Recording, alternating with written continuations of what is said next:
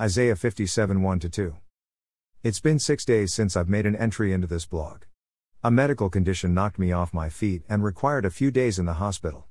That condition has been resolved. That's the good news. While looking at my lab results and subsequent ultrasound of my kidneys, it was discovered I have PKD, a chronic kidney disease for which there is no cure. Initial readings have me in the 3rd stage of the disease. There are 5 stages. I am having a difficult time wrapping my head around this diagnosis since I have no symptoms, only lab results pointing to the disease. I am old enough to know that no one lives forever, but I thought I might by the exception. Wrong. Bumping into Mr. Mortality has my mind spinning with too many questions and very few answers. I'm not ready to leave my wife and children, not yet, it's too soon. But, the truth is when God's ready to take me home, I'm going home. The cause is immaterial. It's scary. The only thing I can do with certainty is trust in God and His timing. I am a child of the King, loved by Him beyond measure. These are the facts I must focus on.